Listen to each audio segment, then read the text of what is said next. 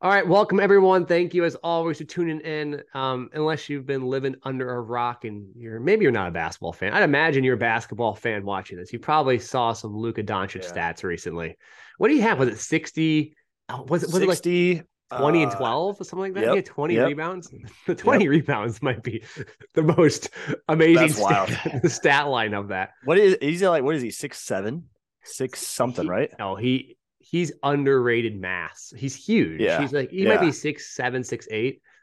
But the width of him, it was funny. He was posting up. Who'd they play? It was I totally forgot who blanking they're on it. playing. Yeah, I know. Just bad. That's bad prep on our part. My bad, guys. Yeah, yeah. Um, he was posting someone up. It was the Knicks. Duh.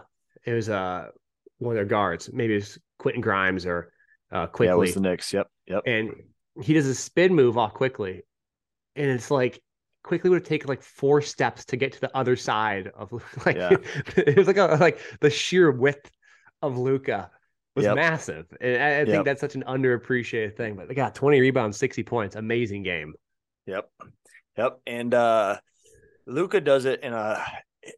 It's like been the kind of the craze a little bit, especially when I'm looking at clips when we're breaking down footwork stuff. Um, it's hard to show like kind of what Luka does just because of the mass and because of Yeah. the length and stuff and the pace. Like he does so many things that it's the footwork is there, but it's just like these angles that he takes, how he puts people on his back hips.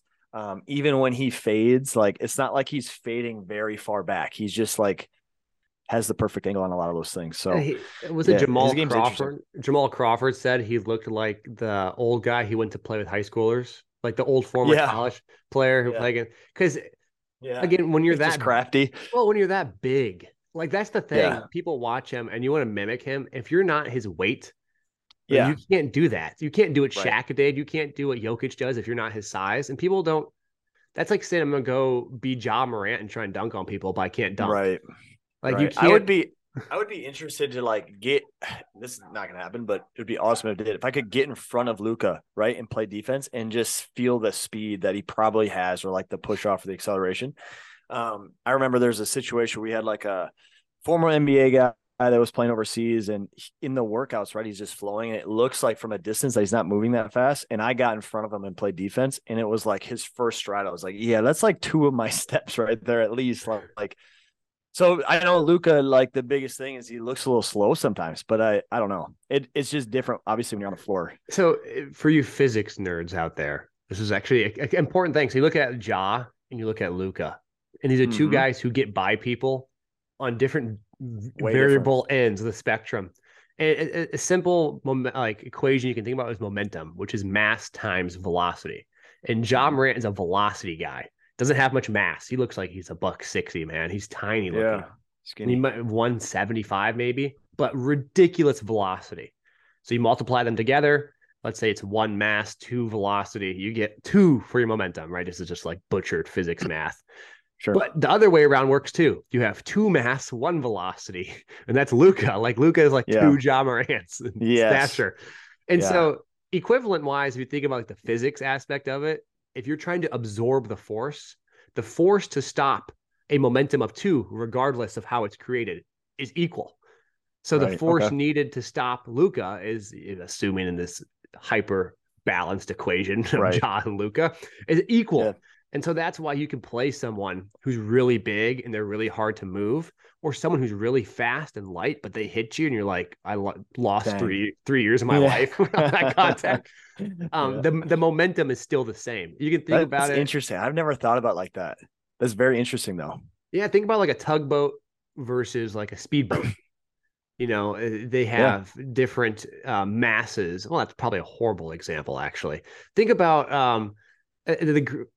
Oh, Luca and Ja. That's just like it's Yeah. a really easy example, or like older brother, little brother kind of thing was the Right. example I was Right. gonna say, where the older brother isn't that much faster than the little brother. Like, yeah, they're Yeah. probably fat, but they're bigger. And when you weigh Yeah. like 40 pounds more than someone and you It's get different. hit, because think about that. What do you think Emmanuel Quickly's weight is? I mean, it's listed at Yeah. something, but what, buck 90 I probably? wonder what Lucas is. I'm gonna look It's a that up lie. quick. It's a Yeah. so Reed, who we train, Reed with shoes on is 260. And I Okay. cannot imagine Luca They being say Lucas 230. I'm And 230. they say Zion is I 284 and LeBron's 250. I'm 230. Luka maybe was 230 8 years. Trey Young apparently is 164. I don't know. I don't That's buy. interesting. Luka's not too. So that's like they had James Harden back in the day listed at like 220. I saw him. I was 190, Sure. 185. I saw him at Hacks in LA.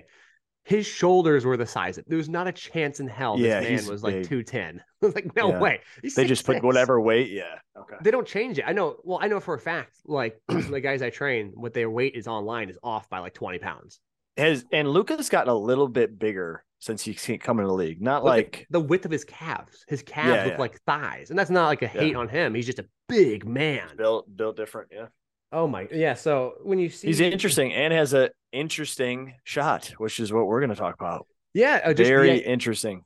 The idea of a shot. So like I texted Shane with no pretext to this, like what's a good shot, and I was actually referencing like the shot attempt, but not the technique of a shot. Yeah. But I like how you came in thinking of the technique of a shot, because now I am spun off my game. I'm actually interested in talking about this too. But I want the 60-point game you watch, sure, and you watch the shots he takes. As a coach, like if you're a high school coach and you had a kid taking those shots, you'd be like, crazy. Stop taking those, right? Yeah. But at the same time, Luka doesn't take the shots that like Luka Doncic, I don't know if I've ever seen him in my entire life taking a 2-dribble pull-up, 2 hard dribble pull-ups. No, like a 2-dribble slam the brakes and go up. No. Yeah, and so what are you taught in high school? Pump fake, 2-dribble pull-up. Yeah. Luka will pump fake and like let you fall and just re-engage you and back you down. Yeah, he'll just probe and probe and probe. Not interested in that. And so the question is like, what is the true definition of a good shot for someone? Shot selection, the simple definition that people think is like space. Oh, if you have a lot of space, that's a good shot. Well, I know guys who get a lot of space who can't make shots, so that's not the case. A good shot is one that has the highest probability of going in at the highest effective field goal percentage.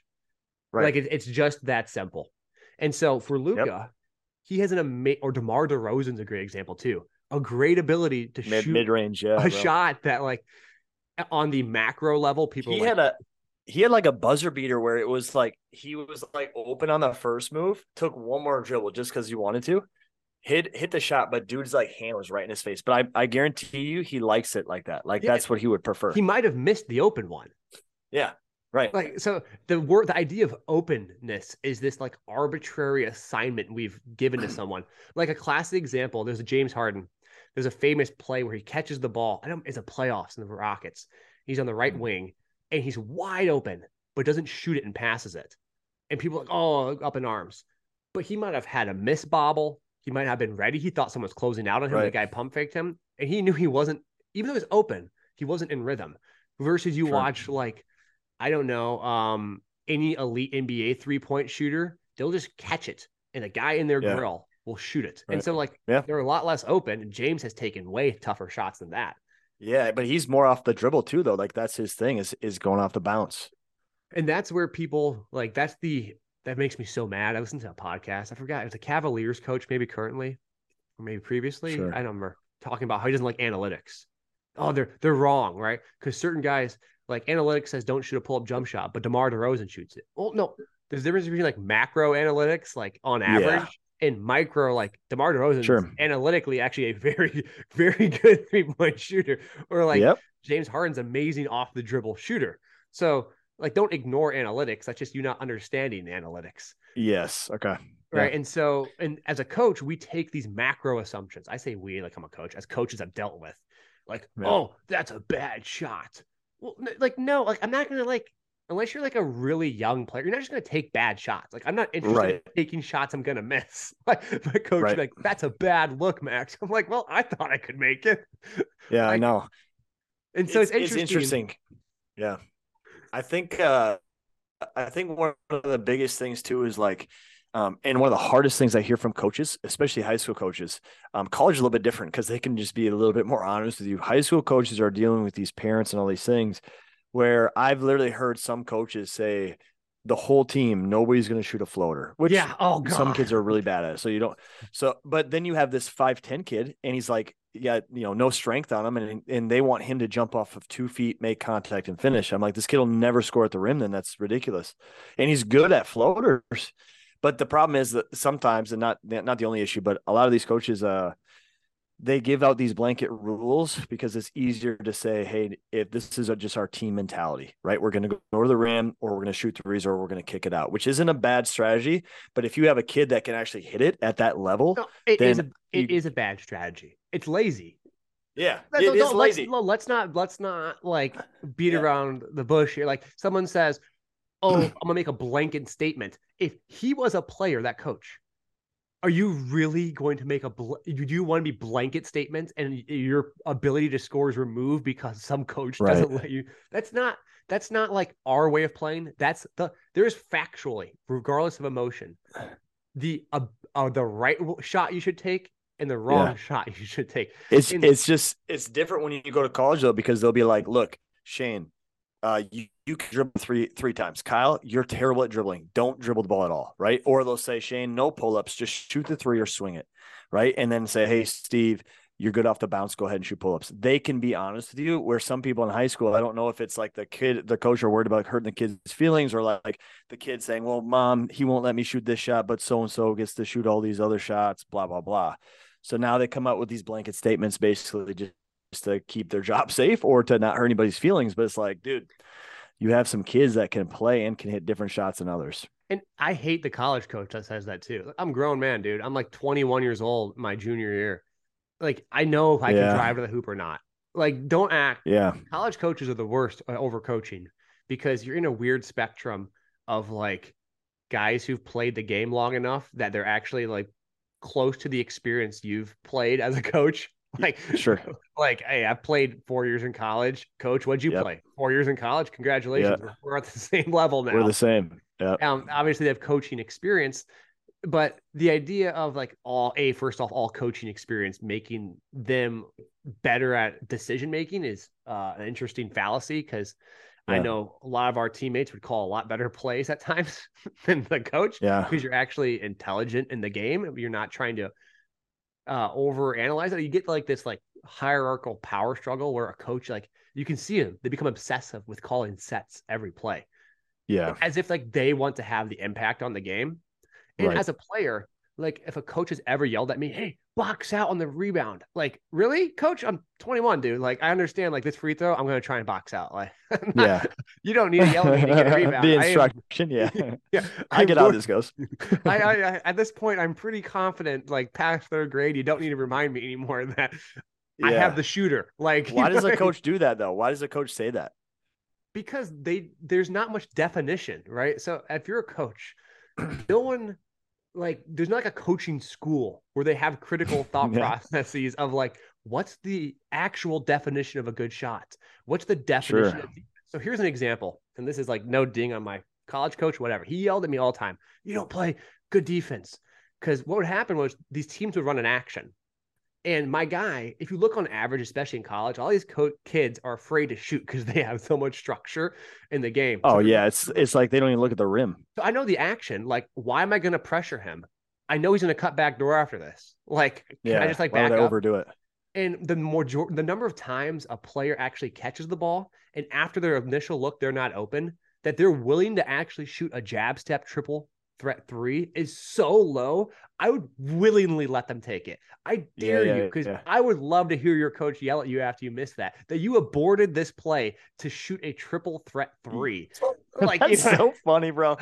Bro, imagine that kid shoots that and you're like, thank you. And he just gets ripped. That's literally what would happen. Well, I was because they're running a play. It's like, you got to swing the ball over there. Don't even look at the rim. So you're saying like you would pick up on these things, right? And you'd be like, yeah. You're going to swing it there. You're going to go there. And now you got it. Now I'll play defense. I would have an aggressive closeout on the ball because he has the highest probability of shooting it. And the minute he lowers that ball to pass, I back up because he's looking for cutters.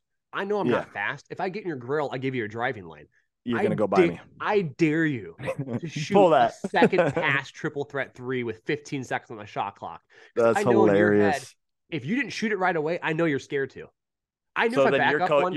Did you ever explain this strategy to your coach. Yeah, And then what? it was like, he's not going to shoot it. Like, I dare you. What did he I say? wouldn't shoot it because I'd get yelled at.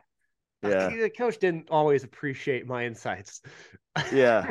So you're thinking like this is just natural instinct while you play. He's obviously not playing, right? And you're like, yes, I know how to go. I know how to save my energy. I know when to play defense. I know my strengths as a defender, so I'm going to either do this or that. Where I think he probably wants you to like, no matter what, we're low, we're hands ready, we're up in there, like all these things, right? And it's putting you at a disadvantage. Like It's if you a have to huge get on his disadvantage. hip because this is the team rule. Get up and play Oh like my this because God. that's what we do no matter what. Like, all right, I'm gonna get killed like 95% of the time then. Yeah, I was working with Reed yesterday. And one of the drills we're doing is work on defense. I said to him, Sure. look, you have to match my angles. So he has a rope. Reed has a rope. The rope is tied Yep. around my waist. I'm dribbling the ball. The rule was I was going to sprint open court, but if I beat him, he has to sprint to recover, right? But unlike traditional defense, if the minute I lower my shoulders, get the hell off me, back up. Because you're basically saying at full speed max, if you stop and shoot a jump shot, like you for some reason are respecting that in the same extent I'm taking a slow dribble. A full speed one dribble pull up jump shot. If a guy makes that, congratulations, that's one hell of a shot. But you're not going to take it. Right. So the Right. minute someone attacks the hoop, think about on offense. I'm not driving full speed thinking I am now going to pull up. You're To a trying spot, to find right. you're trying going to the find rack. contact. Yeah. And the first person I experienced this with, Chase Randall, play for the Magic. He's in the Yep. G League right now. I like to play my guys one-on-one because I want to feel like what it's like to play a Yeah. pro. And I would always, he probably didn't go that hard against me, but I'd feel like I was always open. And I drive and I go to shoot and the ball would be gone. Like just like gone, like disappeared Yeah. out of my hands. Because he would constantly give He was space stripped. and close space. And that Yeah. was the most Yep. interesting thing. So like if someone is full, because I'm working with corralling a point guard off a ball screen for Reed, if the guy goes downhill, lower shoulders in a deep position, like that push pocket dribble, like you talked about in the last podcast, Yep. sprint your ass back, turn and burn, get in front Go of to the him. rim. Yeah, because cool, he makes a 12-footer. What's your coach going to say? That's a tough shot. Good D. No Yeah, layups. Yep. tough shot. So even though the outcome could be the same, if you jumped and the guy goes and shoots a layup, both are 2 points. One's a bad defense and the other one's a tough make. Well, you think about too, though, the coach's least favorite thing is getting beat off the dribble. And then obviously when you chase hip, like if somebody took me off the dribble and I chase your hip, you're eventually going to get in front of me. But if I chase to a space or chase to a spot, then I can actually be the one that stops that penetration, don't require as much help. Right. Okay. And when talking about that too, is like a lot of people have done a drill like this before. I'm really like actually give space, give 7 feet, give 5 feet. Yeah. Like get off, because first off, in college, there's help side. Guys are coming to dig. They're going to throw hands in there. Right. Right. But in NBA, first off, unless you're guarding the dude, right? Which every team has 2 dudes on it. Do you really think that guy is going to be comfortable shooting a full speed 15-foot jump shot? Do you know what's the perfect example, bro? Like, because it is so structured and so like players literally become a shell of who they were, right? Because you have this very specific role. So if it's this guy that comes off the bench or if it's this wing player that's a 3-and-D guy, I'd be like, please, Lord, as soon as you dribble, I'm gonna run to that rim. I'll either meet you there or you're gonna shoot a bad shot. Yeah, shoot! I dare you to shoot a pull up. You haven't practiced a pull up in 2 years. Go ahead and shoot it.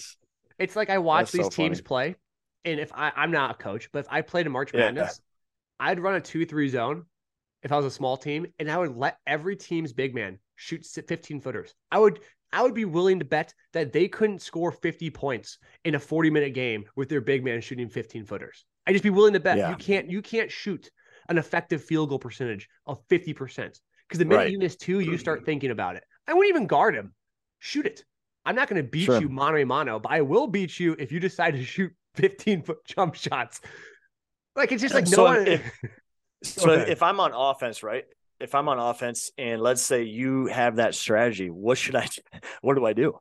Do I shoot the pull up? Do I shoot the floater? So this is cool. This is right in my wheel. So it's called embodied perception. I sent you a message on this. Yes. And so I'm looking at it right now. The exact study of this, because I don't want to butcher it because I have the tendency to do that at times.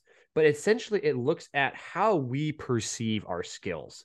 And so the idea is that there's a cool study, which I sent you, Shan. You can check it out. It's in Rob Gray's textbook. Rob Gray, yep. Yeah, awesome book called Move.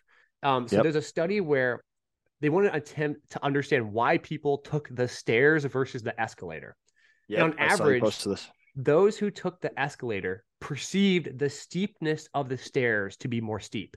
So the steepness of the stairs, let's say, was like 45 degrees.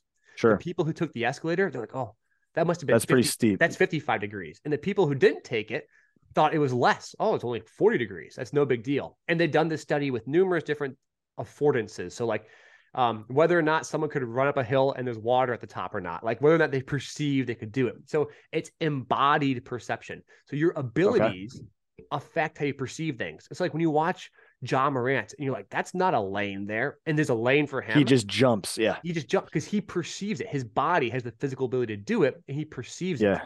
So you might be open, but you might not actually perceive to be open. So does your abilities and your tools decide your perception then? Because Ja is very athletic. So he's like, okay, I can jump over that, or I can jump through that. There's another study they looked at rock climbers, and they had like a scaling wall essentially.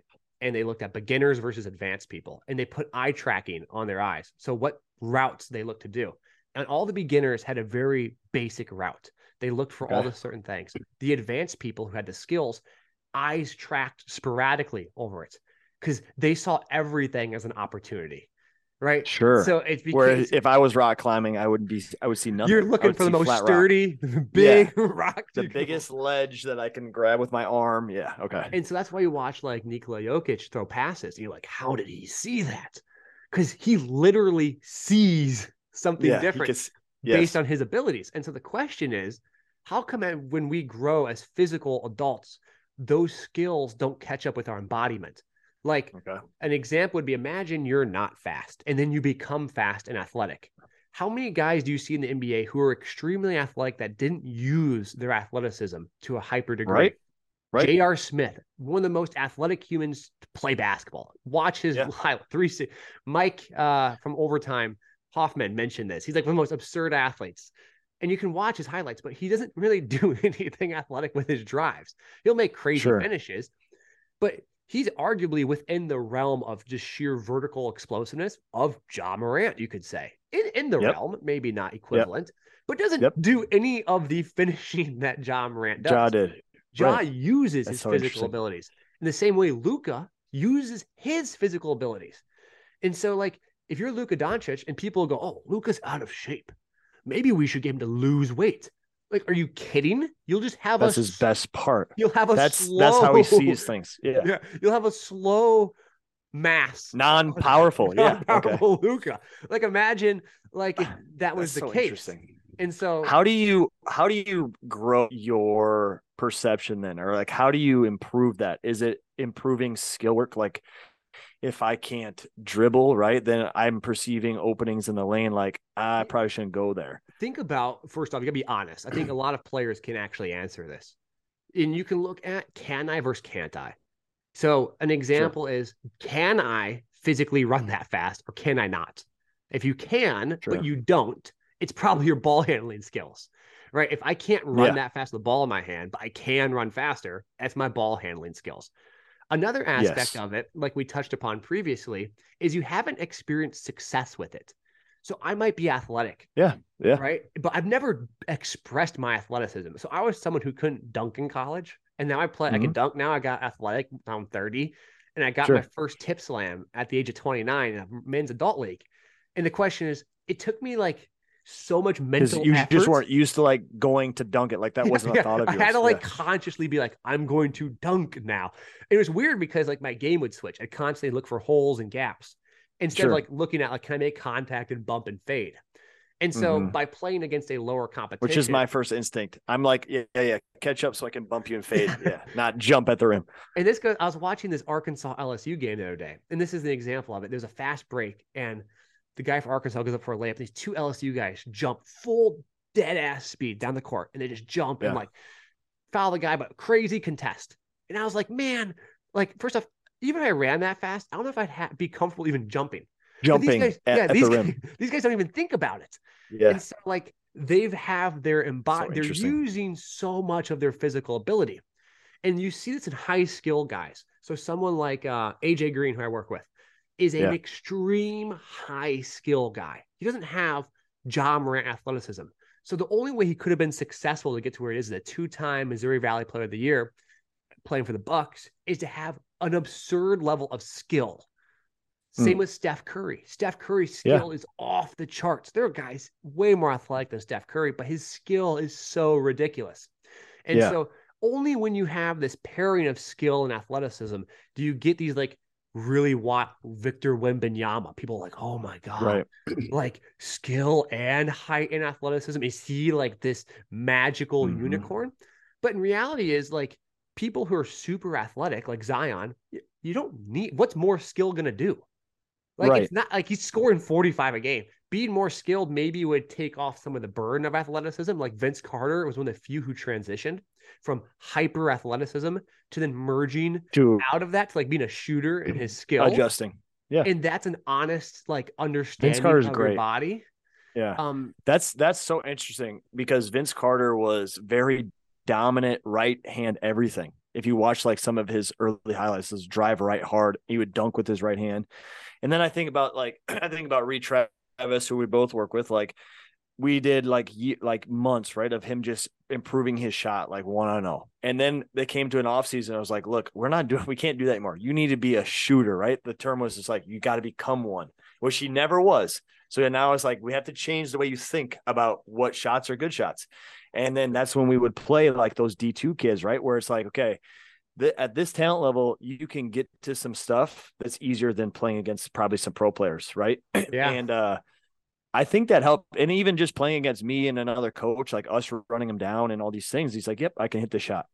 So is that the best way? Is you add some skill and then you gain some experience where it's like, okay, like for you, like you got your tip slam. Now the next dunk hopefully will become easier, right? Because you're more willing because you have that experience. And think about like learning anything. So imagine you are trying to learn a language. You can practice by yourself all you want, but until you get into a conversation, you're not going to experience the mistakes. You have to answer, right? The randomness, the variability of just whatever. Yeah. And so it's interesting, right? Because that all ties back to like, what is a good shot for somebody? Yeah. And unless you understand the things that make up a shot in the first place, then you can't really define what a good shot is. So like, I highly doubt a lot of coaches know what embodied perception is, not to be an ass, but like my guess is they probably don't. And that's really hard to then understand why certain guys like Dirk Nowitzki, a fadeaway is a great shot. 1 footer fades. Yeah. He's gigantic and just leans away. He didn't jump over people.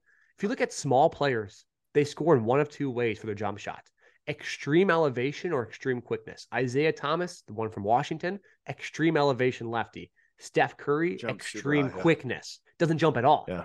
It's one or the other. Like Trey Young, very quick floaters, quick shots. Clemens, who played at like Campbell, I think it was, a great scorer in college. Jimmer Fredette, an elevator. Yeah. Jimmer Fredette jumped out the gym for his he jump shot. Jumped so high. High. Why though? Why did he do that? Because he didn't develop it quick. So you pick one of two routes. You either pick the quick route or you pick the fast route. Okay. And I mean, the quick route or the jump high route. Or that. Yeah. And it's just like he had success as a little kid of jumping high. He's probably very. So he stuck with it. Yep. Maybe he matured well and like was like early on very strong and could shoot that, and he wasn't faster than the kids. So, and someone maybe told him don't fade away, so he just jumped over people. Chris Paul has like overhead fadeaway toss he does.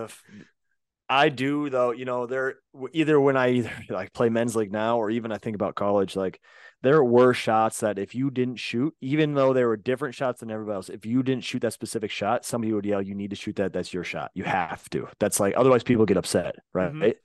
Mm-hmm. One of my favorite literally was you catch, jab, pause, and then pull it. For some reason, I don't know if that's what I practiced when I was younger, or if maybe it was like I had success like twice. You played a bunch of people like me who backed off after the first catch. Yeah, who didn't? Yeah, that's right. You gamed me. Didn't want to get on my hip. God, if I had better defenders when I was younger, man, I probably could have been something else.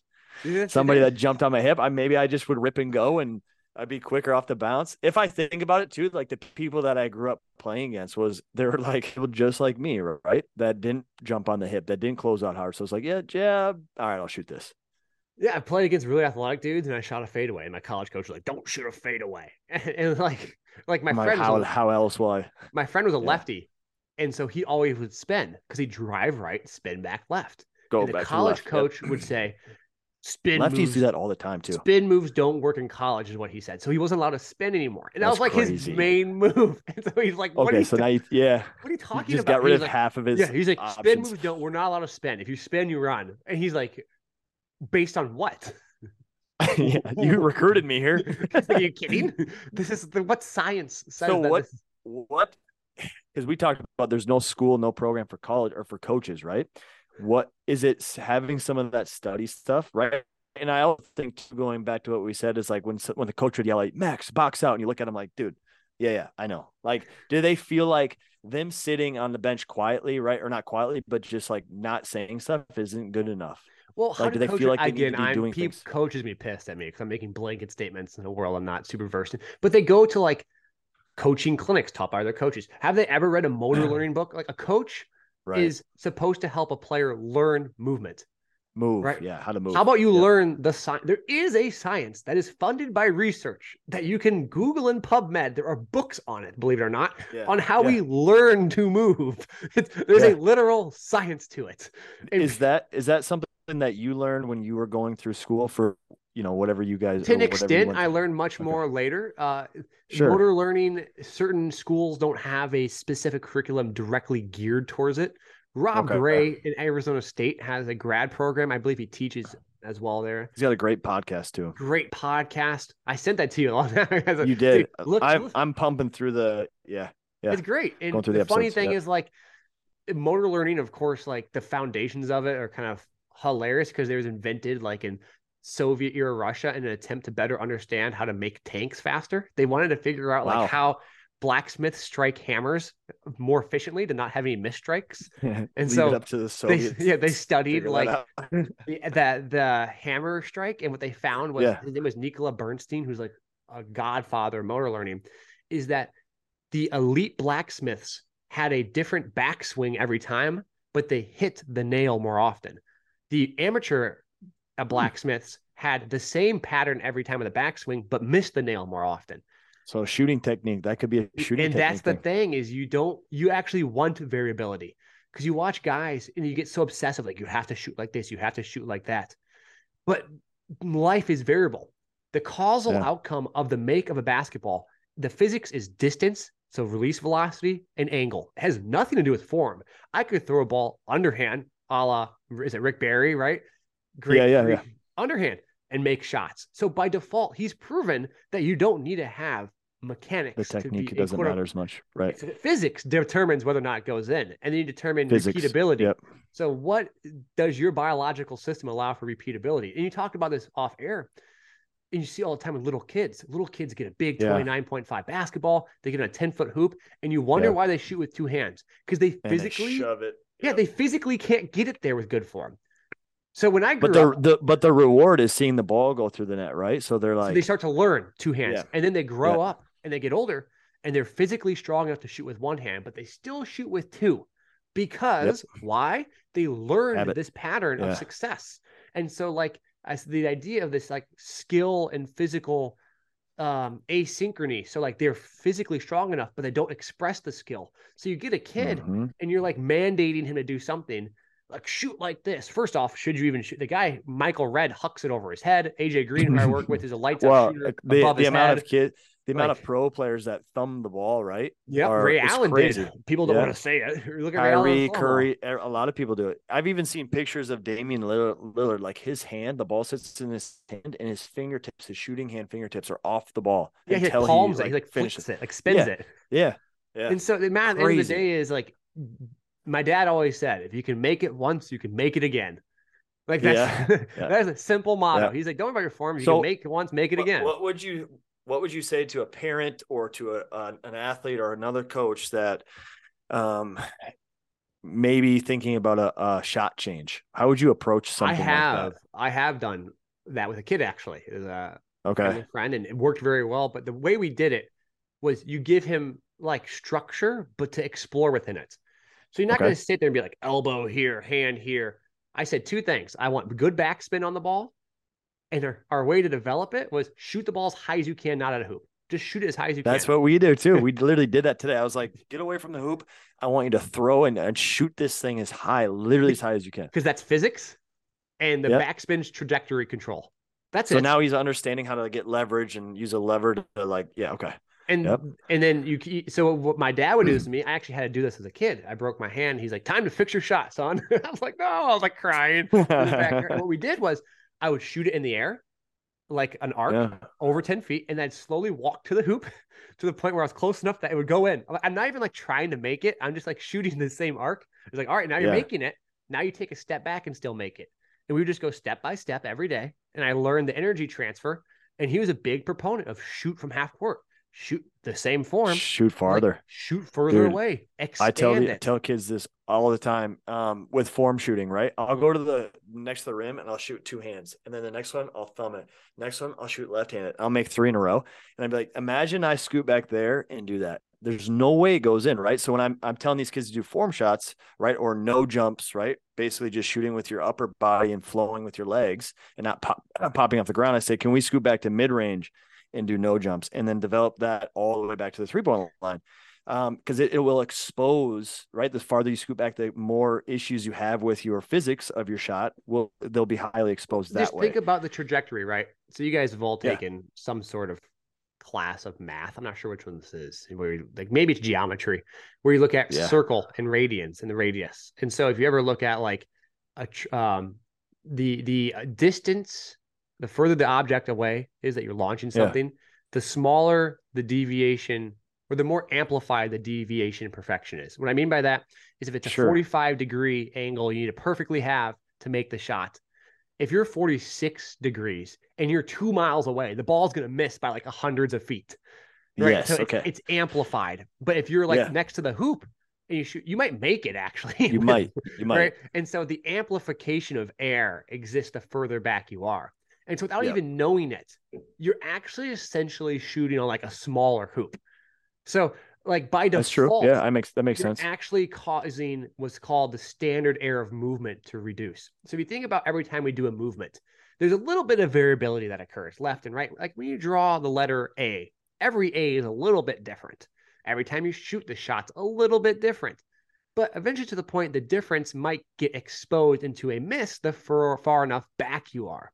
And so as you back up further and further, if you don't have things perfect, is going to be more amplified and come off as an error, a mistake, which is why you can take wild ass pull-up jump shots with crazy form and get away with it and make more of them. But you can't take that same wild jump shot and have the same consistency deep because you might actually have an error that's large enough at that 15-footer that it wouldn't go in at 30 feet away. Sure. Well, so I have a question for you then. And this could be a whole nother topic for another podcast, but let's say I want to become an elite shooter. And, everybody's always talking about reps, right? And now there's a big push in basketball training to add variables into your shooting, which I agree with, right? Add some randomness, add different looks, shoot from 2, shoot from 3, shoot on the move. Don't know what shot's coming next, right? How do you, what if there's a kid where, right, maybe they're younger or whatever it is, or they're going through a shot change. Is getting the same shot in the same spot enough variables for some kids? This is a huge argument here. So this is an argument in the motor learning science world. And there's a school that says we should do everything through constraints-led approach. So CLA, that's the example of like randomness. So maybe you might have a constraint in the sense, or like it's an environmental approach, but essentially what you can think about it is structured versus unstructured. Things where we do things kind of randomly and they get better because the randomization forces the body to merge into a specific pattern, or we control the pattern under structure. So we say, hey, you got to shoot like this. And so it's hard to say that structures never worked. If you just like people practice with structure and they've gotten better. So you've seen kids who've never had this quote unquote randomness and still have made progress. So obviously structure has to work to an extent. The argument is the level that it works. My argument in that realm is that they don't even have structure in their shots. So by nature, just shooting the ball is highly variable. Like it's just like so chaotic that you don't even know what's going on. And eventually that form and structure might begin to merge and take shape. And then you can add variability. Then you slide the scale over to the variability side. Yeah. And so you always want to be pushing a little bit, but you don't want to be pushing over. Think about Right. keeping a Okay. ball rolling versus like booting it down the street. You just want to keep the ball rolling. And so for Yeah. some kids, like That's just a good way to put it. shooting, there's so much Make 3 in a row. Right. Yeah. so much variability just in Yeah. the Yeah. way they catch the ball. They haven't caught the basketball enough to even know. Like, and you can start with small variability. Yeah. Like maybe you roll it, maybe you have a bounce pass Yeah. versus a chest pass. Can you do both at the same time? Like, let's say, can I introduce let's say, for lack of better terms, can I just get the basic reps, but also introduce some variability, or is it like Absolutely. I get think you the reps totally first can. and okay, yeah, And, because and that's a big thing right now with a lot of my kids is like the biggest complaint is I can't make shots in games, right? And it's like, okay, is this a skill thing or is this a situation thing? Like, or what is going on, so right? it's a variability with purpose. And what I mean by that is you don't just want to do, in my opinion, just complete like sheer arbitrary. Randomness. Maybe that Yeah. kind of works. Sure, whatever. But there are certain things, they're called attractors and fluctuators, things that are always there regardless of the environment, like the follow through. That's an Regardless. attractor, Yeah. right? You always have the follow through in a certain way, or you always Mm-hmm. have some level of balance to an extent. You could argue the Yeah. magnitude of Yeah. balance. But the Yep. fluctuators might be shot pocket, stance, timing, speed of Yeah. shot, trajectory angle of the shot itself, your body's torso Mm-hmm. position. And so what you might do is you might put them in a situation that only challenges a couple of those fluctuators to build robustness. So Yeah. we're going to shoot this one really quick, or we're going to shoot this one with the defender's hand in your face. With a closeout. Yeah. Yeah, or we're going to shoot this one in a staggered stance, or we're going to shoot this one without seams on the ball. Or you're doing certain things to challenge it. Like, okay, I'm challenging the ability to catch the pass. So that's the fluctuator of the catch and gather. Or I'm challenging the ability of their getting their feet down. So how quick they can shoot it. Or I'm challenging the ability to shoot out of a left shot pocket. So you're specifically adding a variability within it. And so you're adding what's called a constraint to the environment. You're not allowing the movement to take place unless this other movement, shooting from the left shot pocket, takes place first. So you're constraining it. And there's like natural constraints, which is like you have to throw in the strike zone if you're a pitcher, or you try to at least, if you're trying to throw strikes, or you have to make the shot. Then there's like environmental constraints, which is like, oh, I'm playing against really tall guys, or the court is 94 feet long. That's a constraint. Yeah. Or you talk about biological constraints, which is like, I'm not physically strong enough to get it there. And so there's like layers within this world. And there's so many with everybody too. Everybody's got in the way that, just like we talked before, everything from when they grew up and perceived and their experiences will play a role into that as well. And at the end of the day, like, it's really important to realize there isn't a secret sauce formula. Like, apparently people have gotten really good through certain means and methods. Like, what's the famous line Bruce Lee said? I'd rather face a guy who's done 1,000 with one different good kick or whatever, or versus a guy who's kicked one kick 1,000 times. And so like maybe there is a granular aspect of truth to that, and some people might excel, because you should never ignore what works for you. Like, if played your strengths. If you're, for some reason, like, I love variability as a shooter. I hated consistent reps. But there are some guys I've played with who, like, they just want to get reps and then they can just shoot the dickens out of the ball. And so, like, I don't know, like, science would suggest that my way would work better, but the dude shoots better than me, and I'm not really going to mess with that. And so, so there's like a give and take with it. It's sometimes, it seems like it's so individualized. If you're not making progress, right? If you're not making progress, that's a time to evaluate. Or maybe like at the pros, and certain guys who are very trying to edge out the last 4%, 5%, then you start to really think about this, because they've played basketball for so long. You really think shooting any more reps is going to, like, think about that between you. And this is a horrible thing to think about. How many reps did we waste? Like, how much time did we spend doing nothing that got us nowhere? On average, we actually don't make much progress in basketball. And you could argue that is because we don't apply the science very well, or you could argue that maybe it's because we don't know the science very well, or we have too many biases based on our own beliefs versus not like educated justifications. Like, on average, the science would say this, and we just say, no, but we did this. And so you have these issues in there. But I do I think the idea of exploring, at least at the moment, is a good thing to do. Yeah. But I don't I think think I think that one thing I see too is like a lot of these parents, like I had a, I've ran into a bunch of parents that somebody will say something like, you know, he will ask me in front of the kids, like, yeah, how many shots, Shane, how many shots you think is good for in a week? I'm like, I don't know. I mean, who are you? What position you play? Like, where did, you know what I mean? Like, and I'll say some random number and he'd be like, see, Jimmy, I told you, you got to be making this amount of shots. I'm like, you don't know if that's what he needs though. Like, we have no idea. I heard a story. I'm not sure if it's true, but it's a legend. So Kyle Korver, if you hear this, you can give me a ring. He's like, apparently Kyle Korver went to the gym one day, and I forgot someone went to watch him work out, and I'm going to leave names out of it. But he said basically he shot one shot, he didn't like it and left. I was like, what am I do? Dude, Get worse? I heard this. Like, I've heard that. I heard Kyle. Literally, I've heard this. Not that specific story, but I've heard that if when Kyle Korver did his workouts, if at any point he was missing continuously or something didn't feel right, he'd go. just He'd leave. That's what I've heard. So maybe it's And true. I've heard it from I all I think different about some sources. days too where I if I take a day off, right? When I was playing, if I would take some days off, I would feel way better when I would come back. And I'd be like, was I just like compiling error after error after error by just getting more and more reps? And I should have just chilled and took a day off and reset whatever motor system in my, you know what I mean? And Well, just think about this went too. back the next day. Like how often we do reps at 85% because you're like, I'm going to work out for 60 minutes. And you just work out for 60 minutes.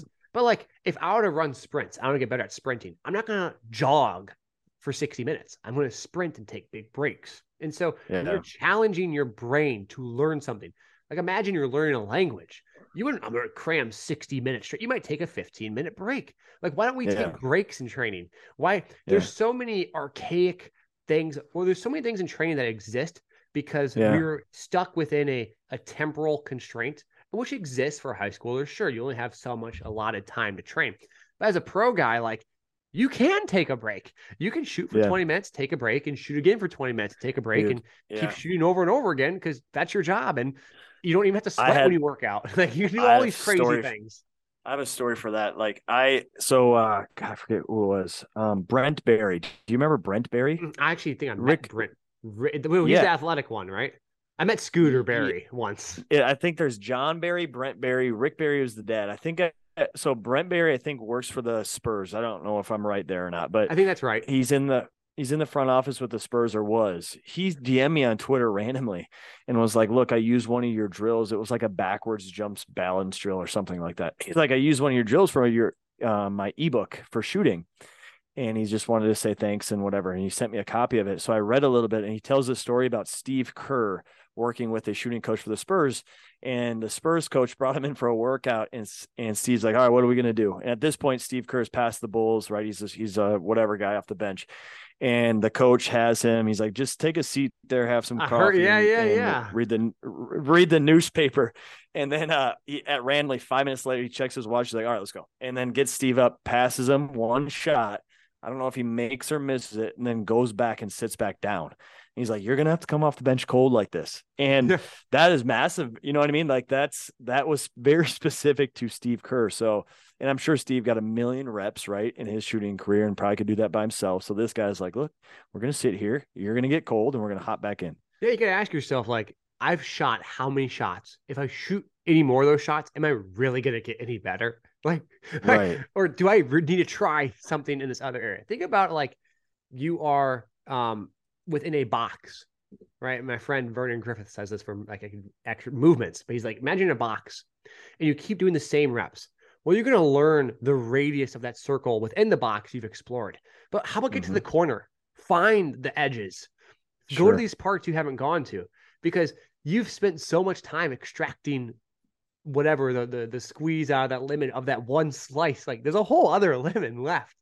So people say, oh, that's crazy, don't do that stuff. Well, it's like, look, I've already gotten really good, and odds are I haven't gotten any better in 3 years. I want to go over that corner over there. Yeah. Let me try this one over here, because at worst it's going to challenge certain things related to your shot, which then might teach you what you need to do. Because a lot of times I talk to people and I said, look, like you should know what you need to work on.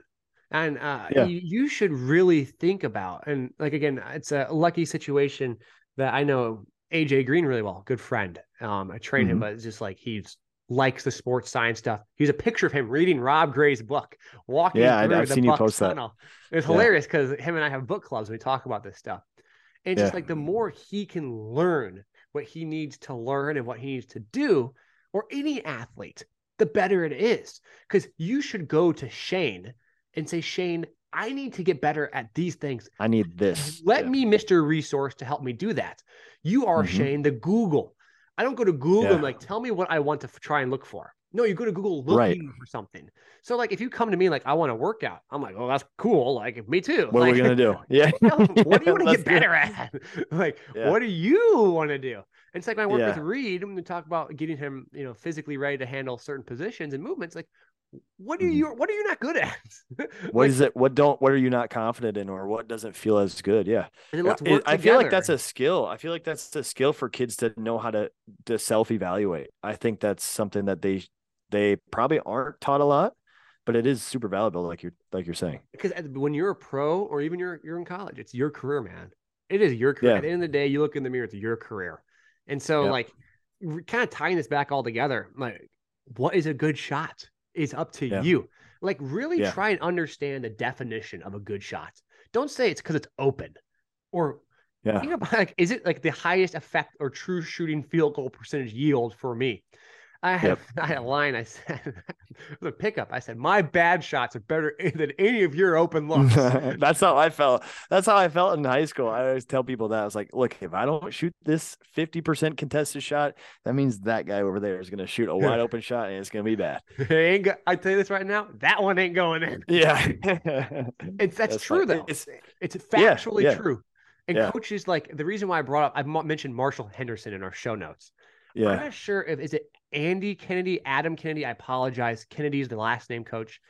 He coached at Ole Miss. He now coaches UAB. Marshall Henderson, high clip scorer. He now works with Jelly Walker at UAB, nation's leading scorer. He has a knack for just like Lon Kruger had the same knack too for having like prolific scorers. Buddy Hield, Trey Young, these guys who just took shots that people were like, oh, that's a bad shot. But lo and behold, they'd win games and score lots of points. Yeah. It's really interesting. Like, I wonder what those guys, that's what I was going to say. I wonder what they would say to what they've done or said to those players to make them feel like that or to give them that. Yeah. Like, it's a very interesting realm to go. Cause those are two coaches who stand out to me the most when it comes to just like, Mike D'Antoni kind of was an envelope pusher in the NBA from that standpoint, but from a college standpoint, those are the two guys who have seen with like the most commonly like gunslinging players.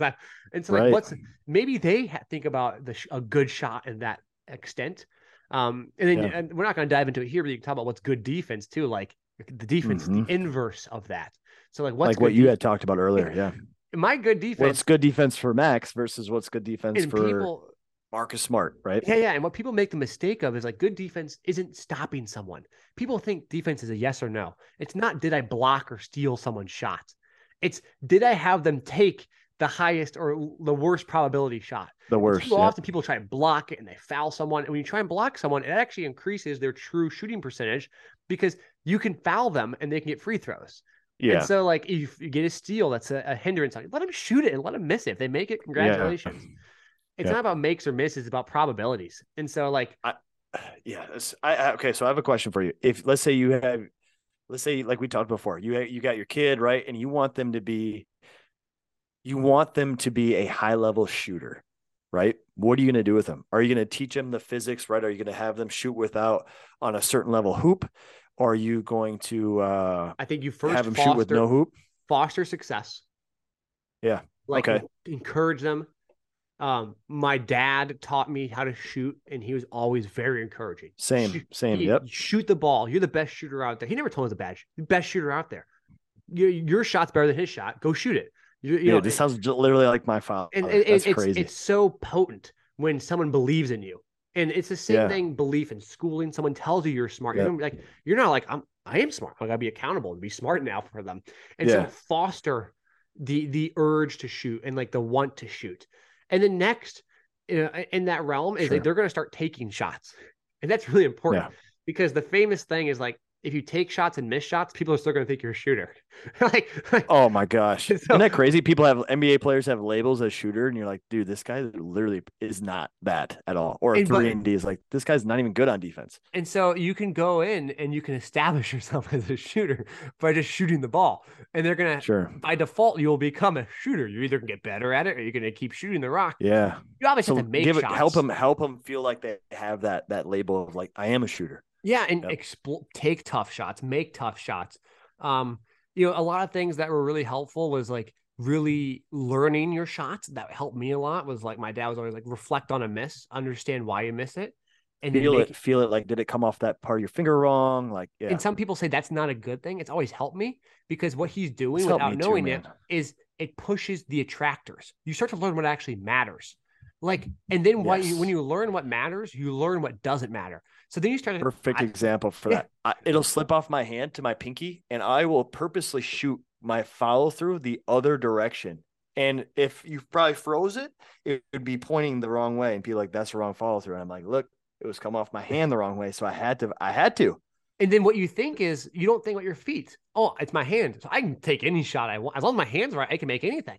So like if my elbow's square, people think often, oh, you've made it too conscious, right? You made him he's thinking about a shot. No, actually, I removed him to think about anything else. So now he's not thinking about his footwork. He's not thinking about the catch. You get these guys who are like dip, elbow, hand, eye, shoot. You're like, okay, if any of this goes wrong along the way, then I ain't making it. But if I'm just my release point, the shot's on my hand anyway, make or miss. We're gonna find out. At least we're gonna find out now. It's in the air. And so that's an important one for me. Is like, and there was a follow-through thing for me, like learning what matters most. Especially because if you go into a game and you're missing shots, you're gonna have to sometimes like just shooting your way out of it doesn't work. You're gonna be like, okay, like in warm-ups to halftime, let's what's my rhythm, my timing? I gotta make some adjustments. Yeah. And people don't like to hear that in like the controlled world of sports where like the random variability, people hate that. It's helped me. So I think like owning your shots. Man, that's helped me too. Own your shot, make it your shot, encourage the shot, shoot the damn ball, go outside and practice, imagine stuff. People don't imagine anymore. Go out there, think you're in a game, think you're different players, go play as your favorite player, go take shots. Because when you start to envision it, it brings in the variability naturally. Because now that defender is magically not a cone. That defender was guard. That's why I took that shot. That defender was on me. You know what? That's why I like these conversations. I really like this podcast because of your understanding of the science behind stuff, right? And the idea is like some of these like basic things, right? That it's like politics. It's like either we're going all this way or we're going all that way, but we can slide the scale based on what we need, right? Like we can, if I need reps, then that's what I need, right? Or if I need like to make it a little bit more challenging, then that's what I need. Yeah, I challenge everyone to just try and find true definition. Like, what is to start at the top? What is a good shot? What, as a coach, like, why are you yelling at me to box out? Like, do you really need to yell at me to box out? Like, my coach never gave me any energy to play. At the age in college, like, sure, the bench would actually hype me up more when I heard the bench cheer. My coach yelling like "good job" didn't mean anything.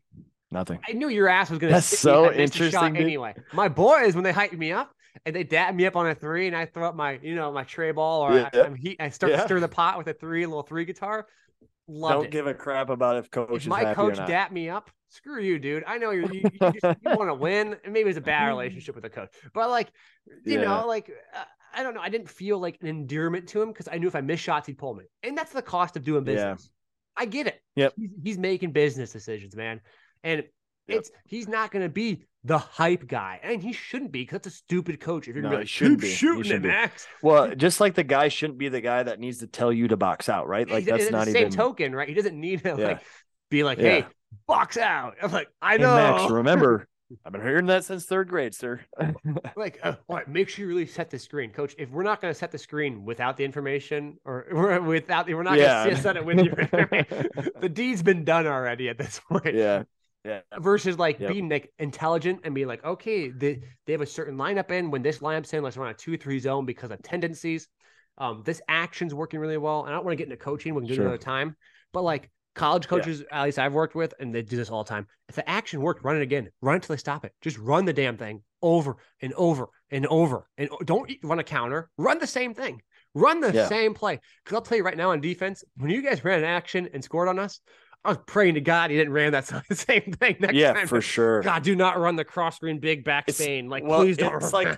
It's like having a team that has some structure from your coach as far as like how are we going to play, but then having players out there that are self-thinkers that like we need to do this because of this, and not like coach said these are the rules, so don't think about anything and don't be creative, just do what we're supposed to do, because that's just not how it works. The coach isn't going to win a game like that. I'll end it. Well, cause I want to wrap it up here, not drag everyone too long. But this is a quick story. It's exactly like that. We have playing co-college. We are in my freshman year playing North Park in Chicago, and the big man was like 0 for 3 for 20 from the 3-point line early in the season. So he shot 23. Yikes. So like clearly.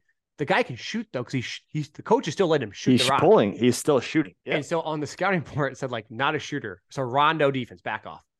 He hits 2 threes. Let's go. And we're like, okay, and like he's on the other team. This is not our guy, the other guy. It's North Park. Oh, okay. Hits a 2 threes, misses, and then comes down, hits a third one, and our big man yells, goes, "He's not a shooter though." And we're like, dude, just guard him. He's hit 2. He is though, you dummy. Like, what do you mean? Like, I don't care if you are or not. You hit 2 3. Like, guard his ass. Like, yeah. And you can tell, like, the minute guy with his form, like, you're like, oh, that guy can actually shoot the rock. He just maybe right. You can tell how it flows up the body. Be a smart basketball player. Like, this guy flanks one and throws it like behind his head and makes it. Like, I dare your ass to make it again. Like, go ahead. Right. Please do that again.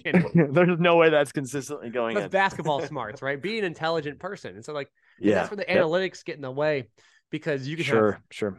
People don't understand it. Like, what's the sample size? Well, 10 shots is not a sample size. So, like, if you guys throw it behind his head, I could shoot from half court and easily start the season 3 for 10 or 4 for 10 and be 40% 3-point shooter from half court. And the coach was like, get up on him. He's like, no, shoot half court shots all you want, dude. Go ahead. No, I like it. That's why I want to leave it at here today. I know we're at the time length that's pretty long, so we'll stop it here. Again, appreciate you guys listening. Feel free to share these clips wherever you want.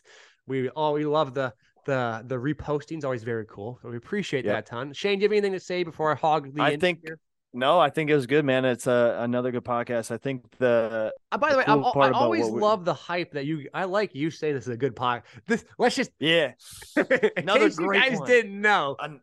Another one. In case you don't know, if you haven't decided, this was another good one. You should look for an adjective to describe it. This was a good one. I encourage people to leave the comments, kind of we talked about before, because the topic episodes is all us right now. So if we can get some feedback on that, that'd be awesome, because we'd love to talk about that stuff. Anything that's on people's mind. Absolutely. I do think like when we have these topic ideas, like today was like, what's a good shot? We probably hit. I mean, each thing that we talked about probably could be a different podcast too. I know. I'm looking at the show notes. We got to some of them. Well, and that's one of my favorite things too, because technically a lot of it was all related. But anyways, regardless, if people have ideas, please leave them in the comments. Please DM us, or however you tweet at us, however you want to do it. Absolutely, everyone. Thank you. I appreciate you all. Take care. You won't hear this by New Year's, but it's New Year's tomorrow or next day. So happy New Year's, everyone. You'll hear it later, but give you guys a little love. Happy 2022. Appreciate you, Shane. All right, guys. Take care.